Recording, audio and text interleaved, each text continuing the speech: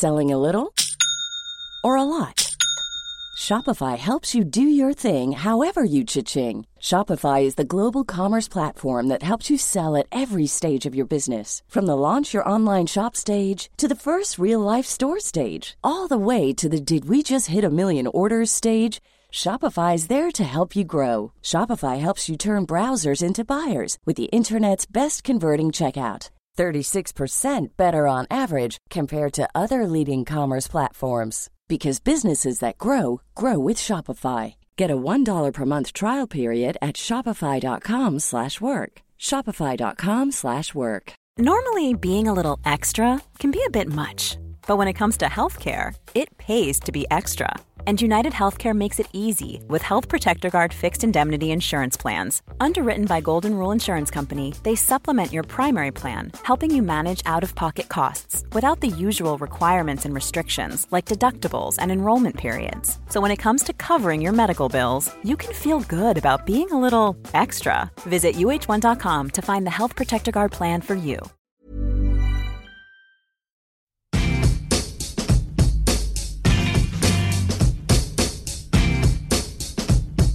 Hello and welcome to this episode of 20 Minute Tim's, episode 188, and I am joined this week by Melly. Yes. How are you getting on today?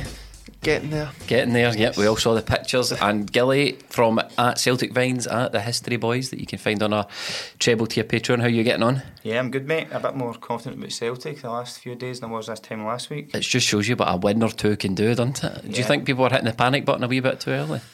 I obviously have to say yes, but I'm as guilty as anybody. Us too.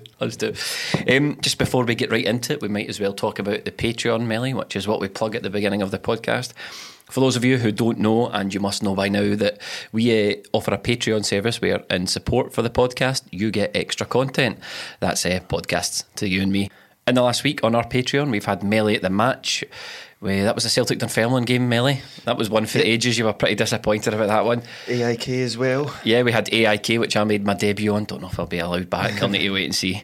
We had the Having a Rank podcast. That what everyone loves, having a rank. That was Celtic Fight Club. That was a rundown, Gilly, of, I don't know if you listened to it yet on your Patreon, of course, of Celtic players involved in altercations. It was pretty hilarious, to tell you the truth. We had Ranking at the Reserves, which was a 3-1 defeat to Clyde, where we all saw 50-year-old Danny Lennon. Yes. Why did he do that in the end up? Just for a buzz. Was it? I thought it was injuries, but if he'd done it for a buzz, that's even worse. And we had the return of 20 Minute Movies, which is the regular podcast now. We'll be offering you guys on a Saturday just a rundown of the latest movie news and reviews. We've got a Patreon announcement. We have some new, fresh content coming your way. It's called The Tactics Board. It's going to be a monthly look at Celtic from a tactical aspect. Now, it's not going to be numbers heavy and boring. We're going to make it interesting and engaging. And first up, we're going to have a review of how Celtic approached the game under Neil Lennon compared to how tactically they approached the game under Brendan Rodgers. And also, we're going to do some opposition analysis on Rangers to find out what Celtic need to do to beat Rangers. And that will be out on the Patreon treble tier this week before the game. Now we can get into the nitty-gritty, the Celtic business. How have you felt about the last week, particularly the AIK game? A lot more optimistic, and it was brilliant seeing the new guys actually giving us a bit of a performance. So before we headed into the AIK game, there was a bit of trepidation because the last week had been pretty heavy going for Celtic. There was a lot of drama out there on the terraces, a lot of drama on this podcast. People weren't particularly happy, Gilly, about the way Celtic were performing. I said on Melly at the match that would be an opportunity for Celtic and for Neil Lennon to put all that behind them and produce a really good performance on the night that would get people talking about the football again. Do you think they achieved that? It was night and day from the performance against Cluj and Dunfermline. I didn't make the Dunfermline game myself, but obviously listening to Melly at the match, it was not hard to imagine how bad that would have been. But it was worse than you could imagine. But just from the start the other night, the team seemed to have a lot more about them, a lot more positive, and the crowd reacted to that. Yeah, I thought we were good. 2-0 scoreline, obviously good going, and you'd have liked another goal, but I think it was quite a fair reflection on the game, the 2-0, because AIK didn't really create anything. We never looked they would trouble us.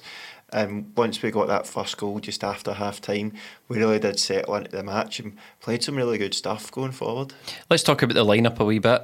Another different lineup for Celtic this time. We had Gordon, Ajer, Julian, Simonovic, Bolingoli at left back, Forrest, Brown, McGregor, Christie, Edward and Mikey Johnson. Anyone there, Gilly, that you want to single out for praise or condemnation? When you say condemnation, I'm just looking at Brown, already thinking that his time might be up. It's funny you should mention that. I've got that in the notes to talk about the Hearts game, but it's maybe starting to look like one season too many for Brown, isn't it? Maybe just too many games, too many. Like, I think he's only missed one game already this season, the Dunfermline game. Yeah. Maybe would correct me. So obviously you'd expect him to play against Stockholm the other night, but there's been games we've played where he probably wasn't needed. St Johnstone at home possibly being one of them. Yeah, I think we were speaking about it at the game, Jamie, that a midfield of McGregor, Christie and Encham would be good in some domestic games going forward. I can see why he's playing just now, because he is your captain. We've lost Tierney, we've lost Lustig, there's the other leaders, so there's not many leaders anymore.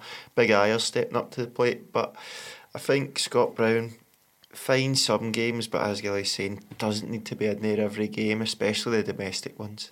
We saw the arrival of Craig Gordon back into goal. It was short-lived. How do you think he done? Because there's been reports that he's been quite unhappy at the limited playing time that he's got recently. Do you think, I mean, he was eventually dropped immediately for the Hearts game, but do you think his performance in that game merely warranted a bit of discussion about that? I don't think he really had much to do, and what he did do, he did okay still. His distribution is poor. It was more the speed of it. He was slowing things down quite a lot. When a quick throw out could have had one of the full-backs away, or a quick throw into midfield and we could have been away, but the crowd started to get in his back a wee bit. But apart from that, barely had any saves to make. They didn't pose many problems, but going forward, I wonder if now that Foster's in, he was obviously paraded at half time, and he's played against Hearts, that Gordon will maybe be pushed down to second, third choice maybe. And for a guy who's missed a lot of football in his career, I don't think he'd really want to hang about for that. So I think he's going to be third choice, like you're saying. I think Lennon's made it clear that he prefers Bain to Gordon. All last season, or the second half of last season, he was in charge to make the change if he felt Gordon was going to be his number one between those two, and he didn't do it. Even this season he started with Bain, and the only reason Bain got dropped, I assume, is this broken finger. And then at the weekend, like Jamie was saying, Foster's back in immediately, which I've got no issue with. I fully expected Fraser Forster to start the game against Hearts on Sunday. Just a strange one, because obviously Foster won't be able to play on Thursday night, but to have Craig Gordon just come in, then on Sunday a keeper changes, Thursday it's going to have to change again, and then Sunday it might be Foster again. We've not had you on, Gilly, so we've not had the benefit of your assessment yet of Bolingoli, but it seems that everybody's got an opinion on the guy. He's been written off as useless within a handful of games already.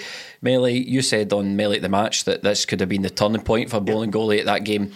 How did you rate his performance in that one, and where do you stand on him overall? Overall, I'm extremely disappointed for the value for money we're getting for this guy, 3.5 million.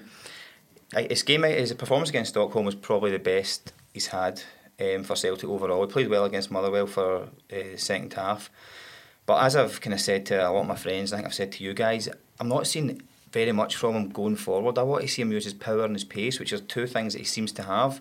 I want to see him going outside and take on fullbacks, and he keeps picking the easy option, coming inside and playing balls inside. And to me, if you've got left footed and you're on the left hand side, I want to see you attack that line, get corners, commit your man. But I don't know if it's confidence, but he's just not doing it. That's what I was about to say. Do you think it's a confidence thing? Because he seems to be a player that, we were talking about it when we were watching the match. See, every time he makes a mistake, we saw him, he beats himself up, he's shaking his head, and he's clamping his hands, and he's giving himself a pep talk. Do you think that he is a confidence player who's maybe struggling to make the step up between Vienna and a packed Celtic Park? That could very well be it. Obviously, none of us know the pressures of playing for Celtic in front of that stadium. You're going to hear every kind of and every time you make a mistake, and that might be affecting him. But all it'll take is like one bit of skill or beating one man. You'll hear the other side of that if they cheer, and that's what's going to help him improve. I thought the crowd did get behind him. They did. Thursday night. They did, for you sure. could see he was trying. I think you're right. I want to see him go on the outside more. He always seems to cut in and drift inside a bit, whereas if you're a full back going forward, the space for you. Like on the other side, we've seen it in the Hearts game. Aya had all the space in the world and we exploited that. So it'd be good to do that on that side as well, especially with Johnson drifted inside. It leaves the space for Bolingoli to press forward. But I think it is just a confidence thing because he's just trying to get himself through games just now and build that up. Whereas if it, as I said last week, if it was just a turning point on Thursday night where he didn't do much wrong, just the usual. MD makes mistakes in games. You're not going to have a perfect game, but I think that game he might just probably spur him on, and hopefully he can just build on it now, get forward. And once he's already assisted once. If he can get another one in there, I think his confidence will be up. I was reluctant to write him off just because. You've been a big fan of him. I just don't like writing players off too early. But did you watch that Henrik Larsson thing on BT Sports? Where he was talking about the strips, and I thought it was quite interesting. He was talking about his first move. Now, obviously, this isn't Bolingoli's first move, but he was talking about his move from Sweden to Feyenoord, and he was saying it didn't really work out for him because when you move country into a new football environment, there's a lot to think about. Now, I know Celtic sign players from foreign countries all the time, and some of them do well and some of them don't, but he's like, you can't speak the language, you don't know, you're learning the new culture, you're learning the food, you're learning your way about sight, and you've also got to play your football and be careful with it. So there's obviously an adjustment period with players. Another thing that I had on the risk of repeating myself here on side of Bolingoli was he's only just in the team. We knew his game when we signed him. You know, everyone was talking about it. There was people were saying, like, when you look him up on Y-Scout, the deficiencies in his game now were present then. So it's not like we've brought this guy over from Austria and went, oh shit, he can't defend. You know, we knew what we were getting.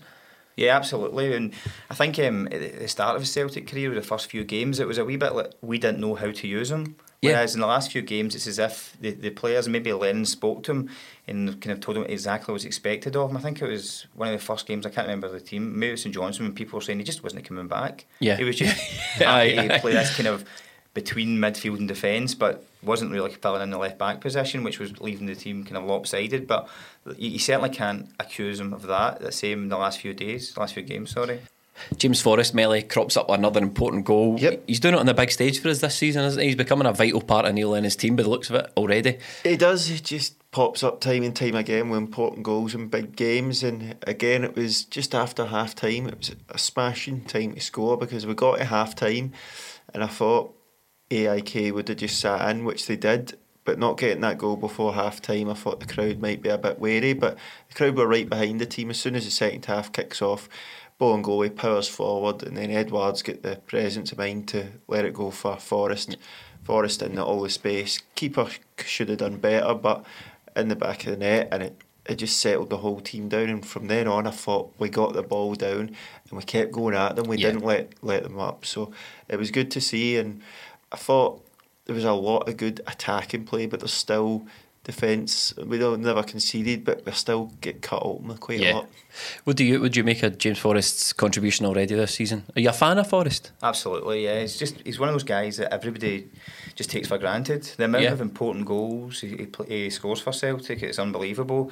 And he's just he's not really hitting a great kind of form with playing wise. That might be a bit controversial, but he's not kind of winning games himself. He's just scoring goals. It's kind of simple as that sounds, but they'll get a stage where he's scoring goals and he's destroying players and destroying opposition, and hopefully it comes this Sunday. Ironically, I was just having a moan about Bolingoli not going on the left hand side, but he did excellent for the first goal the other night when he cuts inside and he attacks and goes forward, and it was him that had the assist for Forrest. But that's a wee bit different because the issue I have with him is kind of coming inside and then going back the way. When we're attacking, he goes inside and he goes forward. That's fine because you're committing defenders, but it's just coming inside and going back the way that I've kind of got. It's kind of annoying me. I don't know. Maybe it might be tactical because maybe it's Lennon likes to have Forrest and Johnson high and wide. So if they're left one-on-one with defenders, they can take them on. Well, I was going to mention that for the Hearts game, but no, I'll just pick up here. But in Bolingoli in the Hearts game he was making some bizarre runs. He was playing like an inverted fullback. He would get, when he got to the final third of the pitch, he was moving it infield, and I think maybe it is tactical now. Neil Lennon himself says he's not big on statistics. We don't know if he's big on tactics or not, but I don't think Bolingoli's just out there doing whatever he wants. No, there will be a method behind it, but maybe we've just not had enough games to see properly, and the team's changing all the time because we do have game after game. So once it maybe settles down, a couple of weeks once the transfer window slams shut and we probably don't bring in any other players, we'll know a bit more where we are with the squad. Odsonne Edouard cropped up with a free kick. That noise, Melly, that means you've been impressed, doesn't it? Yes, it does. Now, you were on the goal boat when we said Dembele. Aye. Oh, do you think? Well, King Eddie's putting a right claim in for that crown. 5 goals in 9 games already, Gilly. Yeah, he's playing well. He's the main man up there. I thought he was brilliant the other night. There was one in the first half where he's rolled his defender and he's turned and he's hit it first time. The keeper's made a great save. I think if that had went in, it would have been an absolutely brilliant goal. And this might be a bit OTT, but that kind of reminded me of the original Ronaldo, just making that chance for himself. Was back to goal, just kind of bodied the defender and turned and hit it. It's not unusual, but it's seen when you see Odsonne Edouard in full flow, where he picks up the ball sort of central left hand side, and then he's running at defenders. We've never really had strikers that can take on players like that for a long time. It's more been poachers or like the sort of target man Dembele. But when he gets the ball on the turn and he's going at defenders, they're absolutely petrified. He's got great skill, he's got the power. He's got really good feet. And I thought his hold-up play was really good the other night. Yeah. He kept the ball, held off defenders, won it in the air. It was just an outstanding performance from him, topped off by an absolute peach of a goal. Do you think thus far, Gilly, I thought it was criminal last season that Edouard wasn't even nominated for a single award. Do you think this season might be the season that we see him fulfil his potential? Do you think he's even lived up to that £9 million price tag as yet? I would say in the last few weeks he has looked like a £9 million player, absolutely. He should have been up for nominations last year, possibly should have won one. This year, if he was playing for any other team in Scotland, he'd have been nominated. Yeah. It's just a case of Celtic have already got outstanding players who are getting nominated, and he must have just fell short. If he continues the form he's had for the first kind of few weeks of the season, he will absolutely be in the mix when it comes to these awards at the end. And I'd imagine a few Celtic players have been there. I said Forrest is undroppable. I said Edouard is probably undroppable, but Bio might have proved me wrong in the Hearts game. We can talk about that. His free kick was an absolute scorcher though, wasn't it? Oh, lovely. It was sort of Ronaldo the way he hits it. So what Ronaldo here? We got both Ronaldo comparisons. The newer one, no, it's good. He's got a way of striking the ball. It was the same in the cup final against Hearts when he's going through. He can get power from the inside of his foot, and he just put it over the keeper. And you said it at the game. This is going in. Another one you could just smell it coming. And when we get that second goal, it just eases us into the game. Then a good lead to take away, and it was good to get the atmosphere back in the stadium again after a couple of games where it's not been that good. I think everyone at the game actually thought this is in, because the amount of people on Twitter that put that video, where they've videoed it, and they've caught it on their phone, and obviously it kicks off the chant. Yes. It's getting better and better. Yeah, you're a big fan of that one, Melly, absolutely. I think it's absolutely brilliant. Yeah, I think the drums as well, and a lot of people usually moan and go, the Celtic fans are singing that song too fast. But I think the tempo we're doing that, it's like perfect. Are you pleased with the timing, are you? Yeah, I'm up for that. He's not, is he? No, Stephen's not particularly a fan of that one. I think he likes football songs a bit more creative, that's why. AIK, they were 20 odd games into their season, and I thought they would, you think they were into the stride with fitness and all that, but the Celtic, it never troubled Celtic at all. Celtic looked like the fitter team, actually. Well, as well, usually you play against these teams and you think, he's not bad, I wouldn't mind him playing for Celtic. Aye. There was nobody in their team that stood out. Even Larsson, apart from his dead balls, I can't even remember him doing much during the game at all. No, they were very, very poor, and another goal would killed it. That's the only thing I wanted, really. I just wanted that goal to kill the tie. But as I said, I don't think we created much. Obviously Forrest goes through, gets the goal, and then Edouard gets the goal from the free kick. But apart from that, we weren't creating many big chances. So I thought 2-0 was an alright scoreline. And when you're looking at the two teams, obviously easier said than done, but Celtic should go away and they should just play like they did the other night, because AIK won't pose us any problems. But they play 3-5-2, tried to go long to the guys up top, but Big Julian was absolutely dominant in the air. That's been his best game so far, and we could see what he was all about as well. Yeah, he was. You can't argue with that. I would say there's a question mark over his pace, and it might get found out against kind of faster players, obviously. So wee bit kind of concerned that Morelos could give him a hard time, but when he comes against the bigger, stronger players, I don't think he's going to have a worry at all. AIK, they had their game yesterday as we record this. They won 3-1 in the league. No significant changes to their team, so obviously they're not making any preparations for keeping people fit. Do you think, Gilly, that it's a done deal? Do you think that even though we didn't get that final goal to kill it off, do you think that 2-0 heading over there is enough to see us through? It should be, but being a Celtic fan, you've always got to be aware of losing a goal or cluster goals. Is cluster goals. In the first 5 minutes. But I think Celtic will score. Like, if we've seen anything this season, we're good going forward and we're taking our chances. So I fancy us to score over there, and it gives them everything to do. How do you feel about the Europa League generally? I mean, we never got your thoughts on the Cluj match, but I suppose you're the same as everybody else. It was completely avoidable. Absolutely, and I think the most common line trotted from last week was if we'd played that team last Tuesday, we'd probably be still in the Champions League. And I agree with that. I think, as well, you guys have covered in depth, Lennon really dropped the ball. We put in our best midfielder at left back and caused ourselves a lot of problems against Cluj. One thing I will say about Stockholm is they brought a lot of fans with them. They were mental actually on the night, Melly. Yeah, they were, but good fans sang most of the night. Seen they were out looking for Celtic casuals. I see that on Twitter. That must be a wee guy thing, Gilly. I don't. You see these things tweeted on Twitter. Casuals were out looking for Celtic fans, and I'm thinking, I'm in the house having my dinner. You know, I'm not roaming the streets. I don't know who they're expecting to find on a Wednesday night in Glasgow. I know. Walking around just by Princess Square, just a couple of students. There was a bit of a riot going on. I think there was rumours online that some Celtic fan ran into the crowd or something, but I don't know if that's been verified or not. The other highlight of the game, obviously, was at half time. We got the most dramatic player reveal that you've ever seen, ever since Bio's reveal. Fraser Foster rejoined the club since, was it 2010? 9 years ago, yeah. I've seen it on, I think it was Sports Scene said, 9 years to the week since he made his debut or something like that. So he made his second debut for Celtic. He was unveiled at half time with the number 67 shirt. That's a wee PR stunt. They know what they're doing, don't they? He said, to be fair to him, he says, that's the number I chose. I know what it means to the club and yada yada yada. This sort of PR stuff that they're usually fed.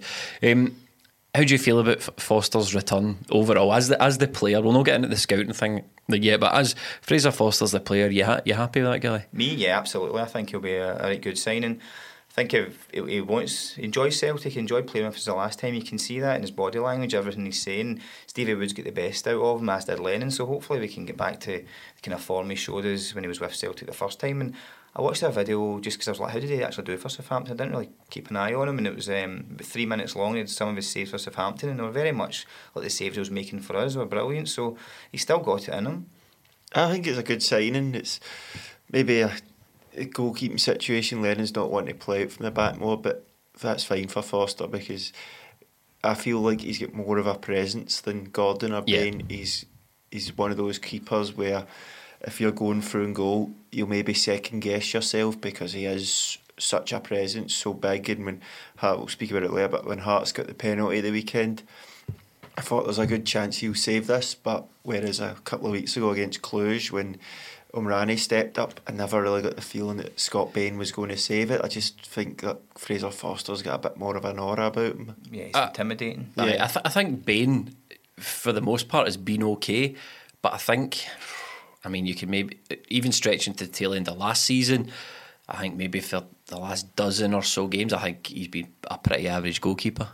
I think Stephen's quite outspoken where he says he wants his goalkeepers to first and foremost be able to make saves. Yeah. And I think with Bain, he is very good with the ball at his feet, and sometimes you kind of let him away with things you think he should save because he's good at keeping possession and things. But recently, the goal against Motherwell, a lot of people are saying he should have done better with that. The goal the penalty against Cluj, I think, and he was so close to it, really should have got it. And the one, the third one was it that he's palmed out to Omrani? He was weak for that. I wouldn't see Foster.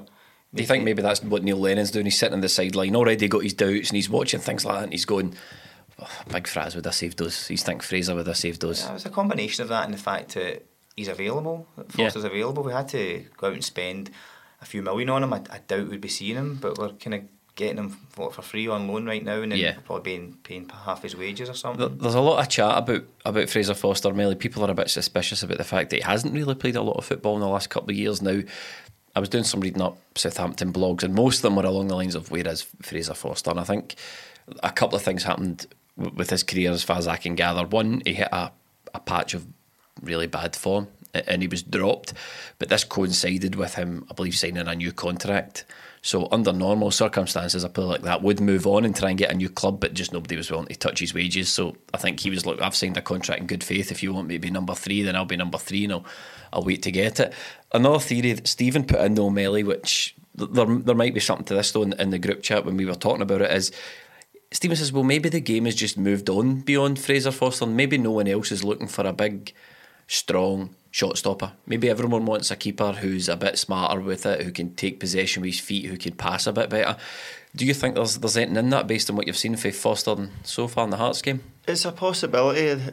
There wasn't many opportunities to see how he got on in the Hearts game using his feet wise, but there was the one time where he came out and took that extra touch instead of getting it away where Hearts got the free kick. It just depends what the manager's looking for from a goalkeeper, and it looks like Neil Lennon is first and foremost. I think he said he wants his keepers to keep stop the ball shots. in it. Yeah, which is fair enough. And with the defence maybe being a bit leaky this season, maybe we're better with a guy like that because we'll maybe give up more chances. And if you're saying who's going to save the one-on-one, Foster or Bain, it's always Foster for me. I think Foster as well, like you were saying earlier, is a leader back there because the defence is pretty young. Yozo's, what is he, like 24? Yeah, something like so that. He's not really a leader. Ayer, he's still young. He kind of is a leader in a lot of things he does, but is he talking up people through the game? Is he at that level yet? And Julian, who's just settling in, so I don't see him being the main man back there at this stage. So it's good to have somebody back there. With a mistake, he got caught out with his feet against Hearts. I think that's just Mark's sharpness and decision making. Yeah. I think in a few weeks' time that's in Rosette.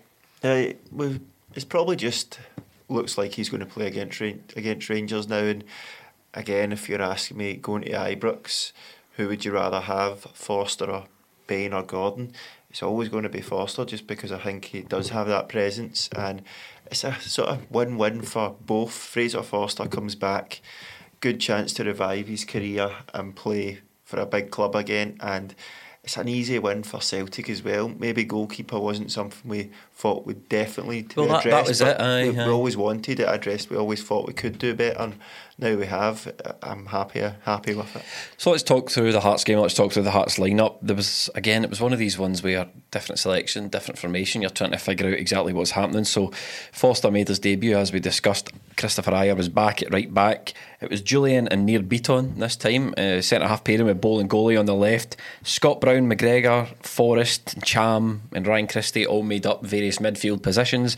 And leading the line was Vacu and Bayou. Now this is his full debut as well, wasn't it? Yeah, first start for the club. Didn't really expect it, to be honest. You think if Edward was getting rested, it'd be Griffiths that would come in, but Hearts are a big physical team, so it's good to see Bayou. I've only seen 9 minutes against Kilmarnock, coming on against Cluj. We haven't really seen much of him, so it was good to see him from the start.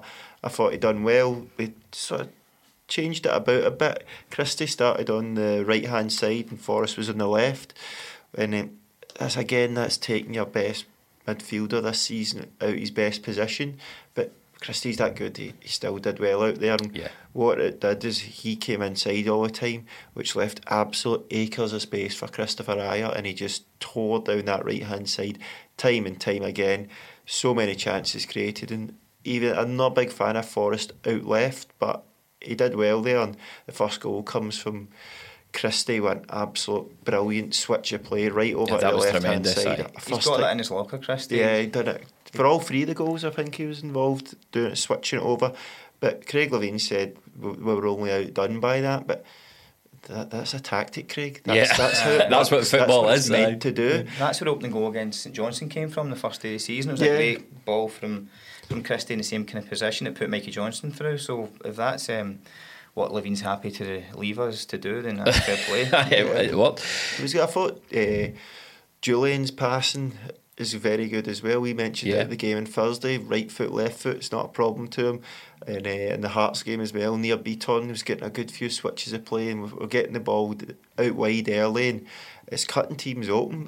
What I like about Julian as well, he might get the ball from, say, Ajer at right back, and he'll cut out the pass to Beaton, and he'll go straight to the left Yeah. back, Yeah. which I think Celtic have lacked that for a long time, haven't they? they have, and for years they seem to do it under Dial as well. It's like this wasted pass, but it's not needed, and it gives the opposition a chance to get back in formation.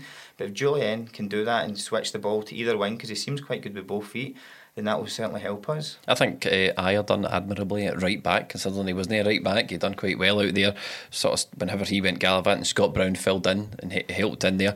But what did you, Melly, make of that midfield? You know, because Neil Lennon was talking in the Cluj game, he wanted to get as many technicians on the pitch as possible, and that's what led to Callum McGregor at left back. But you know, that's midfield makeup is probably as many technicians as Neil Lennon can fathom, and we managed to keep Bolingoli at left back. So he found, back to what I was saying, he's found a wee shape there that seems to work for him. Now, he said sort of after the match that John Kennedy had a bit of tactical input, but do you think this is going to resemble the Neil Lennon team going forward? Because we've had a lot of different shapes, a lot of different lineups.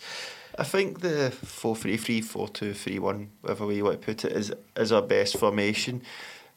As we were saying earlier, maybe if you're looking at the midfielders, the weakest one now looks like Scott Brown. I still think it should be Cal McGregor and Christie in there, and maybe Ncham, but Christie outright. It worked against Hearts, we got the win, but he's been our best player this season playing in the middle, so I'd like to see him back in there. But these games are all about winning. We just need to get these games ticked off. We done well, played well, got the victory after making a couple of changes after a European game, so there's nothing you can really be moaning about there. Celtic's lowest amount of shots in any goal this season, as far as I can gather, Gilly. Only 7 shots, 3 of which on target. All of them ended up in the back of the net.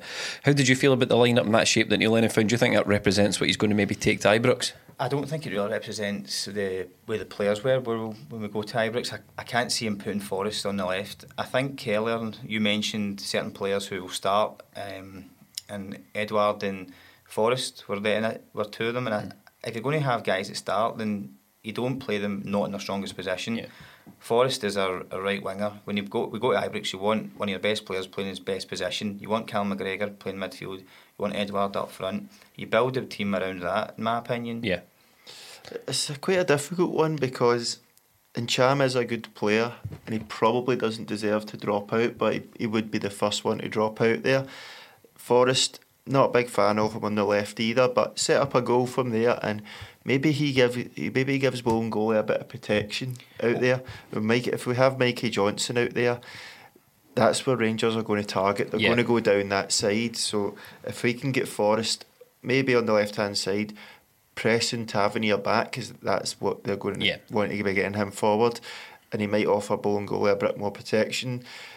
I don't know, Mikey Johnson, I'm happy to see him play at Ibrox, but he always seems to get flung in there and the game sort of eats him up. But he's come on leaps and bounds this season, so it might be different.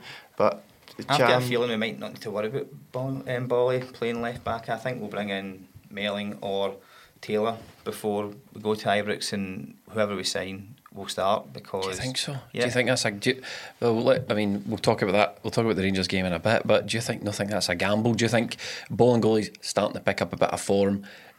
See if that. I just think that looks like if Neil Lennon does that, he's putting a stick down for people to beat him with.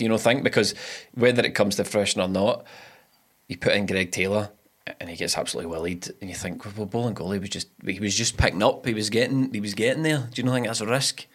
Personally, I think starting Bolingoli at Ibrox is a bigger risk than putting in Greg Taylor, a guy who's played at Ibrox multiple times, got decent results there, knows exactly what this kind of game's going to be all about.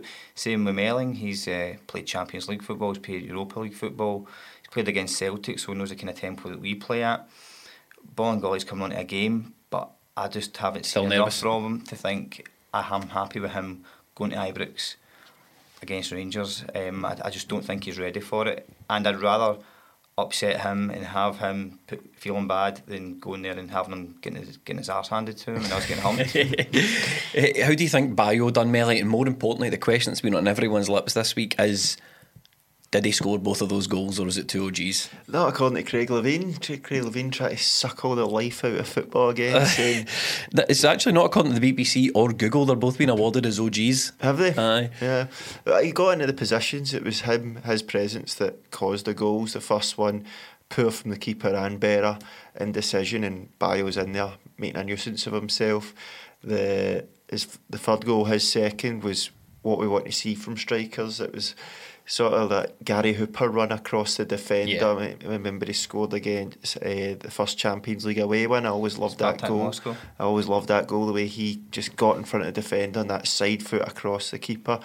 I didn't expect Bayo to start, and then when he did, it's just another option for us. Yeah. It's another good option because he is a big physical player as well, something we maybe lack since Dembele's left, and it's another good option to have because we've got 2 big games this week. Like a new signing, wasn't it? It is, but don't tell Peter Law that.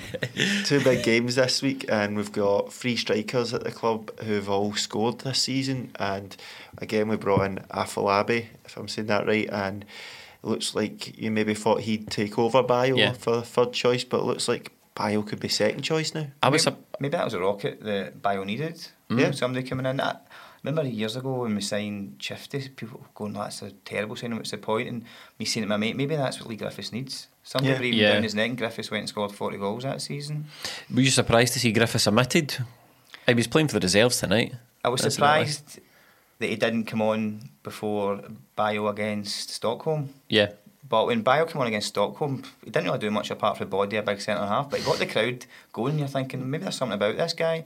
So when Edouard dropped out on Sunday, was it an injury he had? Did he have a wee knock? I think he was on the bench. So. I think he was just trying to rest him. Oh well. Then he thought he was going to he would get his chance. And I thought, like you're saying, he took it. It was brilliant, and he was inches away from a hat trick. Inches away from the hat trick with that header. Yeah. Hits the post. Everybody was willing him on as well because you Yeah. could see he was given 100%. I think he sort of cramped up towards the end, but that'll just be due to A lack few of them did. of game time, or so many games. Like Ayer was down as well, but Christopher Ayer was absolutely brilliant for the full game. Absolutely tore them apart down there. He's really coming onto a game as well. You need to give him a new contract, don't you, before things get a bit carried away and people start sniffing around him. Oh, you've changed your tune. I know. Listen, for the rest of the season, we'll just accept that I've changed my tune, all right?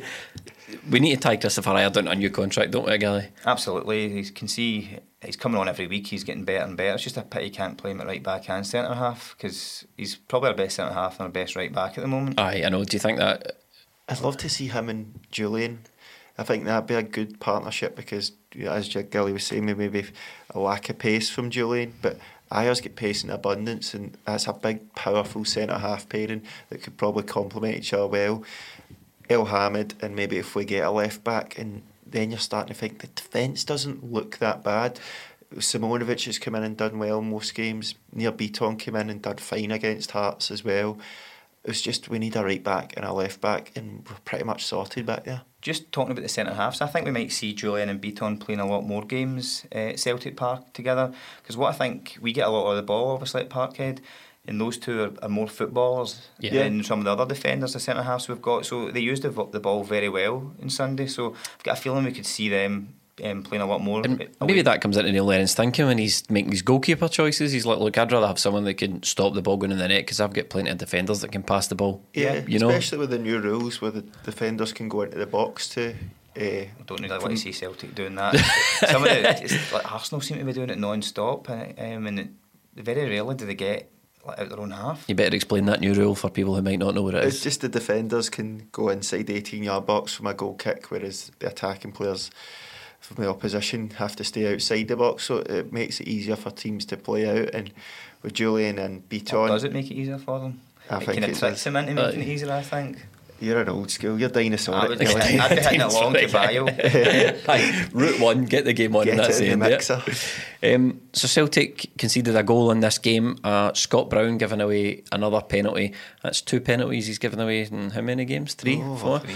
Do you think, as we discussed, the game's just getting a wee bit away from him? Do you think that was another indicator of that, this penalty? I don't think really the penalty was an indicator. I think more or less his whole performance kind of was an indicator of his legs aren't reacting the way they used to even a year ago. There's no shame in that though, is there? Because Scott Brown he's what, 34 now. You know, there was a lot of people saying, even some of us on this podcast, that were saying his time is up as Brendan Rodgers walked in the door. Brendan Rodgers had that chat with him, didn't he? That famous conversation, whether it happened or not is another story now. Knowing Brendan Rodgers, but he said, you know, how long do you think you've got left? He goes, give me another 2 years, and that 2 years was up last season. You know, it's something we're going to really need to think about. But it's a squad game. We're going to play 60 odd games this season, hopefully. So we're going to need everybody there. Scott Brown, you have him about because the leadership is everything else he brings, but we're just starting to notice it a lot more in games now, and the quicker the game is, it's getting that wee bit harder for him. But if we've got players about him, and Cal McGregor, he was good again at the weekend, an absolute smashing goal. Good play again along the edge of the box. He loves finding that bit of the net, doesn't he? That Callum McGregor right in that wee corner, tucking it away. Good watching us going forward. Ryan Christie, James Forrest, McGregor. There's just a lot of pace and energy in there, and it's what breaks teams down because there's all those runs going. Christie's just been brilliant. The finish from McGregor was absolutely brilliant. I think it was on Sports Scene. Can't remember where, or maybe it was a Sports Sound podcast or something, that they said that was McGregor's first league goal since January. Hopefully I'm not waiting too long for his next one. I'll take one on Sunday. I love scoring. I love scoring against them. I love scoring against. So we managed to see off Hearts completing our 100% record in the league. Hearts are second bottom of the table. It's no long now, presumably before Director of Football sacks the manager, Craig Levine, is it? No, Hearts.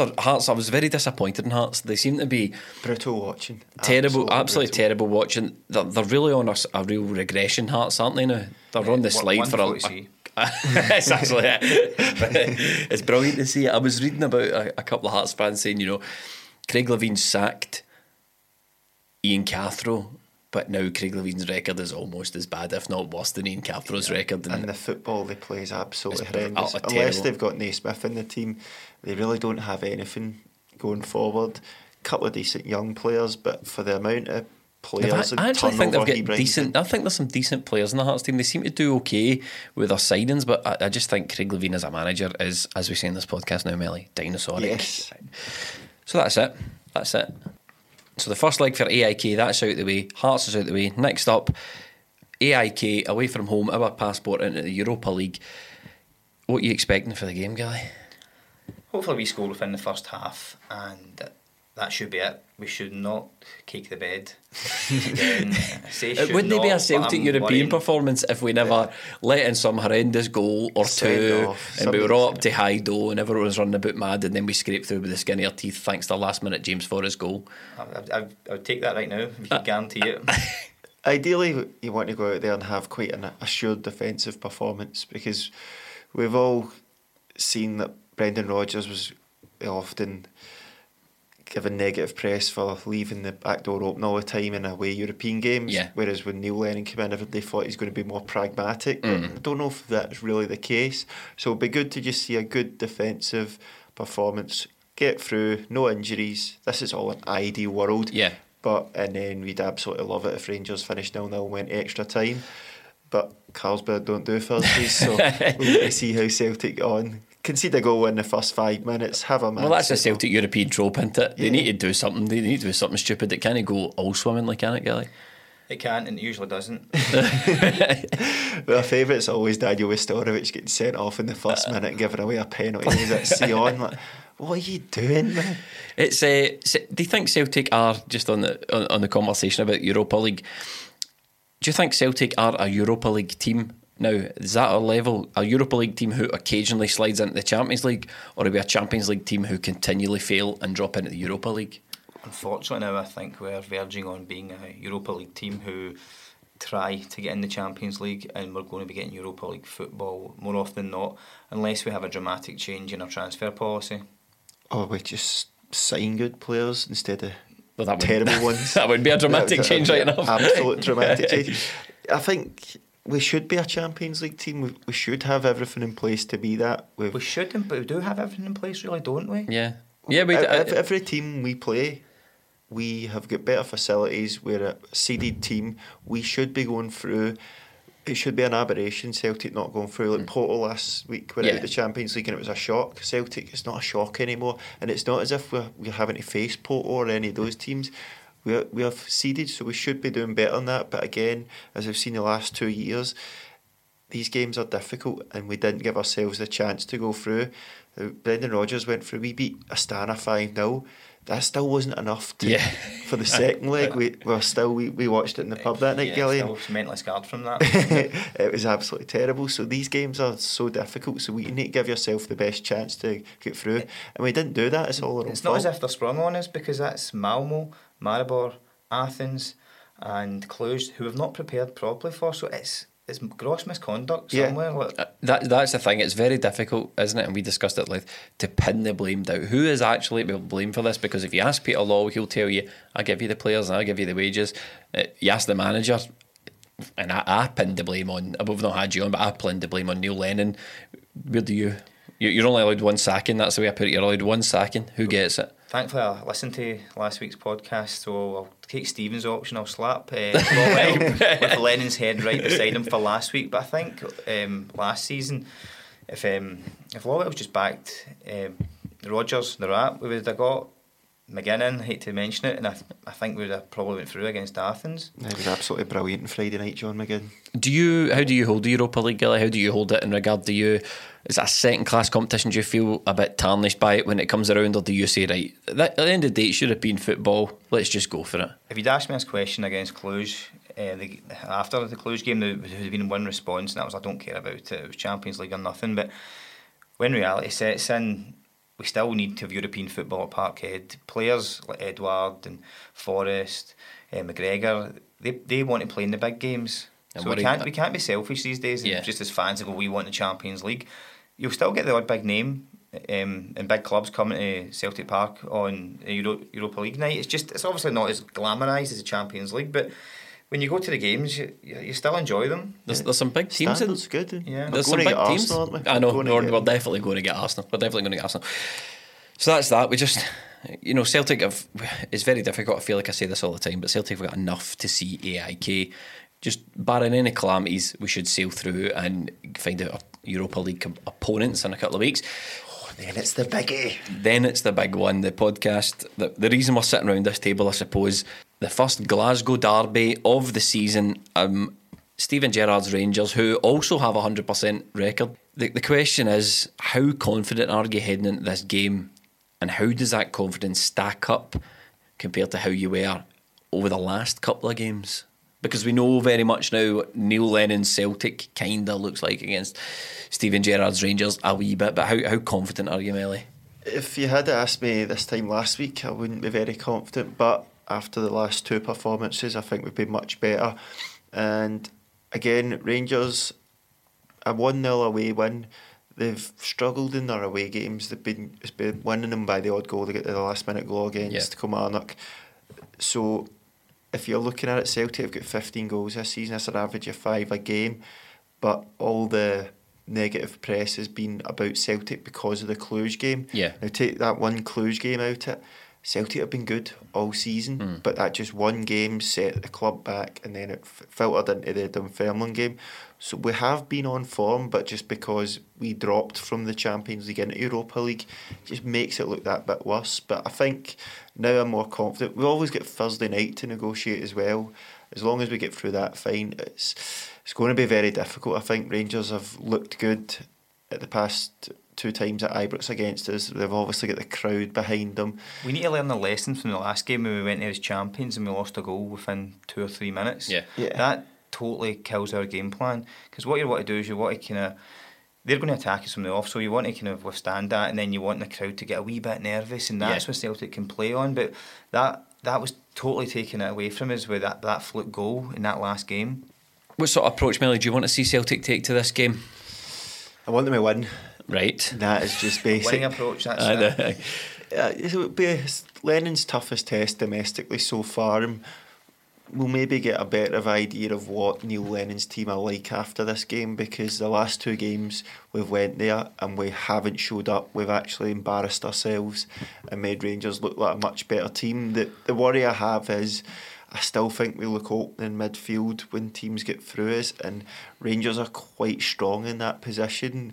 The last game, it was Scott Arfield just walked straight through and got the second goal, and you could see that coming all day that day. So hopefully we're a bit more assured in our performance. At least we're going into it this time with players on form, hopefully not any injuries, because we've had Mikey Johnson up front in previous games and it just wasn't fair on him. Do you think Johnson will start?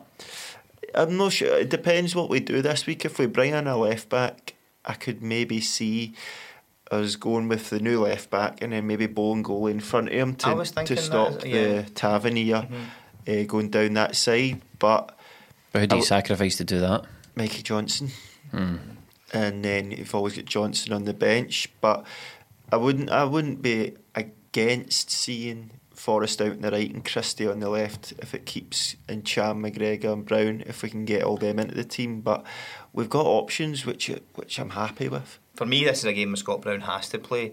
We were talking about earlier games that he probably didn't need to play in, but this is a game where you need somebody like Scott Brown. I think this is a big game for Scott Brown. I think all the talk of whether Scott Brown's on the site, this game will tell. Because see if he goes to Ibrox and gets overrun again, last game he was absolutely terrible. I think people will start looking at him and going, right, maybe Celtic need other options here. Yeah. And himself, he must be asking questions of himself, so he could probably need a good performance. I think Rangers and Celtic got a bit of similarities in their team, like you mentioned, Millie. Their midfield is getting a lot of plaudits. Now, we are going to go in-depth opposition analysis on the new podcast on the Tactics board that will be out before the game. But just looking at it, they've got Aribo, who's someone we targeted, who's doing quite well for them. I've seen a bit of Aribo and he does look like a class above. Ryan Jack. Mate, we can't let Ryan Jack look brilliant again. No, we can't. You've got Jack Davis and Scott Arfield. They're strongest in midfield. I'd say Celtic are strongest midfield to front. But I think Rangers can be got at. I don't really rate Flanagan. I don't think he's up to much. Goldson and Katic are okay, but we've caused them problems in the past. We've got the quality up front to do that. But I think one of my biggest gripes with the 2-0 game at Ibrox last year was Edouard's performance against Goldson. I thought Goldson totally dominated him, and that really kind of annoyed me, because if anybody in our team's got the ability to embarrass their opposition and to do a number on him, it's Edouard. And I think Edouard's a far better player than Goldson, so it's a big game for him. I think big players playing big games, and I want to see Edouard really terrorise Goldson. I think he's got it in his locker, and we're due a big game from him at Ibrox. Yeah, I mean, looking at the Rangers lineup a wee bit further, there's still a week left of the transfer window. By all accounts, they could be without Morelos going into this game, which would be, he doesn't really do much for us, against us. He hasn't historically, but losing a player of that quality is obviously going to impact him a wee bit. Now, whether or not they bring somebody else in is a different story, but I think this Rangers team is more settled. It's, as we've discussed, it's Gerrard's second season. He's identified areas he wants to improve, and he seems to have done that. But if you listen to any Rangers fan, any phone in, they're all saying that the left back is weak, which is good news for us, because as we were talking about earlier, our right winger is not weak. No. That could be our where we win the game. I hope James Forrest kind of terrorises the guys up against that. Again, like I'm saying, Edouard, go at Goldson. I'd say to Forrest, this is your game. Their left back, I don't see them bringing in MD who's going to be somebody you think, he'll get the better of Forrest. So that's our match winners, Forrest and Edouard. Yeah, I think you're right. I think we could expose them down the left-hand side there, right back with Tavernier will bomb on. Edouard likes drifting out to that left-hand side, so if we can get the ball, as Ryan Christie's been doing, there's quick switches of play out wide and go at them there, I think we can get a lot of joy. Edouard's done it at Ibrox before, but James Forrest hasn't really ever done it at Ibrox. No. In the last two times, I think, in Cham, Brown, Forrest all got overran in the midfield, so I'd like to see us take a hold of the game this time and not let that happen, because all they really did was get in our faces and not give us any time, and that's all their fans want, and they just want Christie seems like a different animal this season, doesn't he? Yeah. He seems like a butcher's dog. He's everywhere, and he's rapid, he's strong, he's certainly filled out from when he was a few years ago. I've got a feeling again, if he plays well on Sunday, it could be someone else who could tip the scales in our favour. Yeah, and I've watched a bit of Rangers they're honestly no great, but historically they've never been great. But what Steven Gerrard's got Rangers doing is, especially at Ibrox, they turn up for these games. They seem to have raised their performance against us. Now, these could be the games that settle the league. You know, these could be, and especially so early on. You know, you talk about putting down a marker. The way right the before an international break as well, so if one team loses it, they're going to be stewing on it for a couple of weeks. In my opinion, that puts the pressure on Rangers though, because it's at Ibrox. You're right, yeah. So that's a we point. Go there. I'm not saying we would go. I think you touched on this. You can't go and set up a team and go, we'll take the draw. But during the game, if we go there and it's like looking like a draw. The pressure's on them to get the result. A draw at Ibrox, we wouldn't be too bad. You take that. So then it gives us a two. How far we've come, How far we've come in the last couple of years sitting here, how we'd take a draw at Ibrox. Then it gives us the two games against them at Celtic Park, and I'm not afraid of taking the full points off them. I don't think there's any doubt that we'll beat them twice at Parkhead. These games, it sort of boils down to who wants it more on the day sometimes, because they are so ferocious. It's a big rivalry. So I just hope, like the last two times Celtic, the New Year's game last year was dreadful with the Cal McGregor goal that was offside, but we barely deserved a draw in that game. We weren't good, and the 2-0 one at the end of the season, that was terrible. It was one of the worst performances, and it's one of the ones where you thought, Lennon, if you want this job, you have to go out and get this team to perform there, and they didn't do it. He's got the job now, so I want to see a good performance from Celtic. I don't want them going there and getting caught up in the occasion and just letting Rangers get on top of them. So I'm going to just ask you quickly, suggested lineups. Who do you want to see? And give us a quick prediction for this game. Who's your back four? Forster in goal for me is the number one. That's why he's brought here, or the number 67. He'll be the keeper. The right back, is El Hamed going to be fit? Is Ayer going to play there? We need to know who's fit, I think. Yeah. But hopefully El Hamed's. See the way Ayer's performing recently, though. I'm looking at it going, even if El Hamed's fit. What do you think Peter Lawwell's thinking? He's like, you do not read a right back, do you? So it's depending on who's fit, but I'd go with El Hamed, the right back. I would go with Julian and Ayer, centre half. Yep. Left back, hopefully a new left back. If not, it has to be Bolingoli. We need to protect him on the left hand side. Midfield, Christie, McGregor, Brown. Right mid, Forrest up front, Edward. It's difficult for one position left. Sorry, one position left. You dropped in Cham. That's the Mikey Johnson in. Well, that's the one I was going to say to you. I think in Cham, I think this could be a game for Cham. It could be. If he's a guy that's supposedly if he's still here, wants a move. That's the difficulty. If he wants a move, these are the games that potential clubs will be looking at him and saying, does he perform in this game? Because he hasn't the last couple of times at Ibrox, but he did at Celtic Park. So I'm not too worried about the team. Lennon can often throw a wee curveball in there, so that's why I'm not sure about the left hand side. Even if Mikey Johnson does play, I'm quite happy for him. But the Cluj game, he sort of got lost in the game and wasn't his best performance. So that's my only worry. I think we've got the players. Most of our players are on good form now. So going into the game, as long as we get through Thursday, maybe if we even sign a player or two. So give me a prediction. Come on, I want you to put a score on it. 2 each. 2 each. Do you know what? See if it is going to be a draw, it's going to be like 2-2 or 3-3. I said that last week, Gilly. What you? 2-1 Celtic. 2-1. There we go. There we go. I'm going to go 3-1 Celtic. Why not? Balls deep in it. Right, that is the end of the podcast. We've reached any other business. I suppose any other business is, before we get to the Rangers game, we've got to pass through the final week of the transfer window. Neil Lennon still banging that drum about wanting 3/4 players in. If he wants it, it's going to be a busy week. My main concern is the outgoings. I've not heard anything. This isn't in the know, but I'm worried that that Champions League exit, maybe put Edward on the phone to his agency and see if you can get me a move. That's the only person that I'm worried about leaving is that one. Do you think we'll do any business in the next week, Gilly? I mean, we need to. I think we will. As you're saying, Lennon's saying he wants 3 or 4, but anyone who's seen American Pie 2 will know the rule of 3. So I haven't seen it. No. Google it. So I think we'll get one more in. One more. Oh, we need at least 2. We need a left back, a right back, and I'll be raging if we only get 2. That's I appalling. still think we need a winger as well. So there's players out there. It's worrying me that it's ground to a halt almost, apart from Big Foster, which was a gimmick, as he says, basically new Neil Lennon, and that's why it happened. Like the recruitment as it stands is ground to a halt.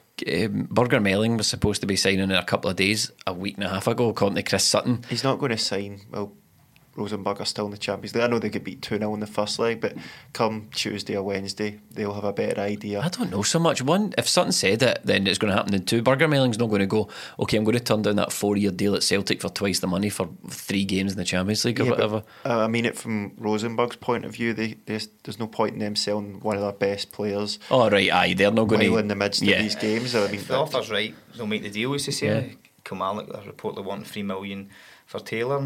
I can't see a problem with that myself, because we've got 25 million from Tierney, so other clubs are seeing that. It's their own fault, we're desperate. Absolutely, it's their own fault. As you said last week, we should have brought in a left back before we sold Tierney.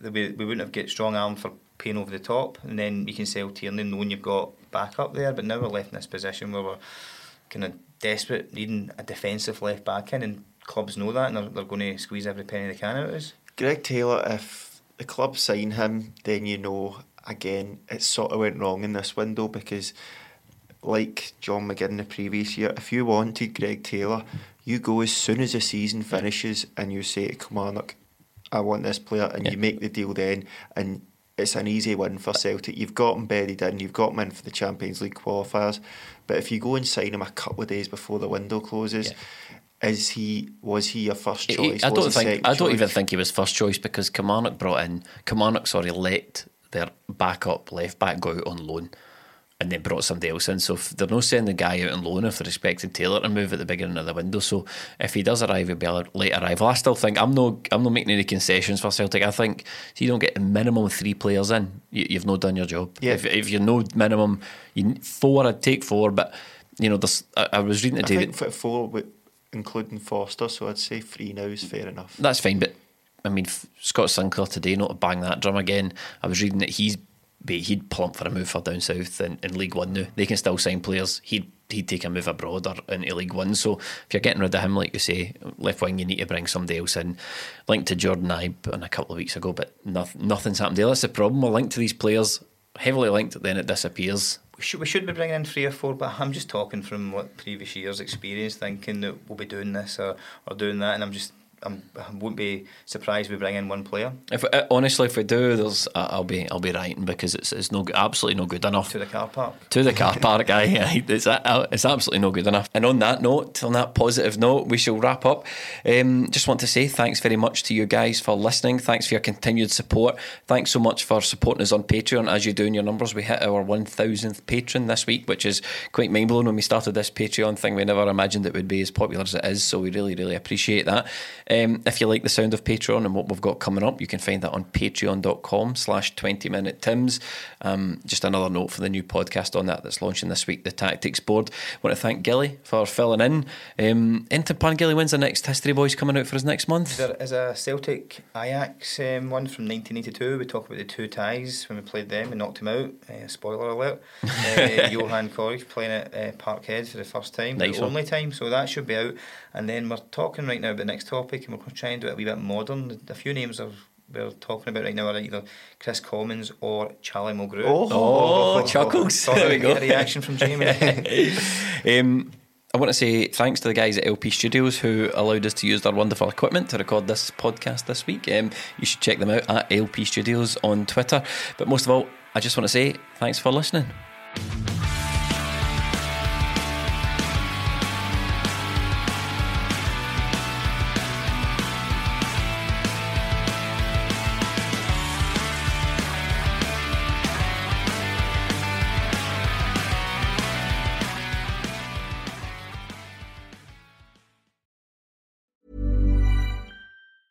A lot can happen in the next 3 years. Like a chatbot may be your new best friend. But what won't change? Needing health insurance. United Healthcare Tri-Term Medical Plans are available for these changing times. Underwritten by Golden Rule Insurance Company, they offer budget-friendly, flexible coverage for people who are in between jobs or missed open enrollment. The plans last nearly 3 years in some states, with access to a nationwide network of doctors and hospitals. So for whatever tomorrow brings, United Healthcare Tri-Term Medical Plans may be for you. Learn more at uh1.com. Hey, it's Danny Pellegrino from Everything Iconic.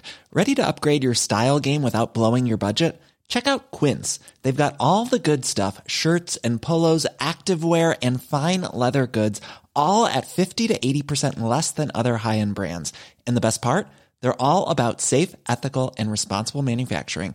Get that luxury vibe without the luxury price tag. Hit up quince.com/upgrade for free shipping and 365-day returns on your next order. That's quince.com/upgrade. A lot can happen in the next 3 years. Like a chatbot may be your new best friend.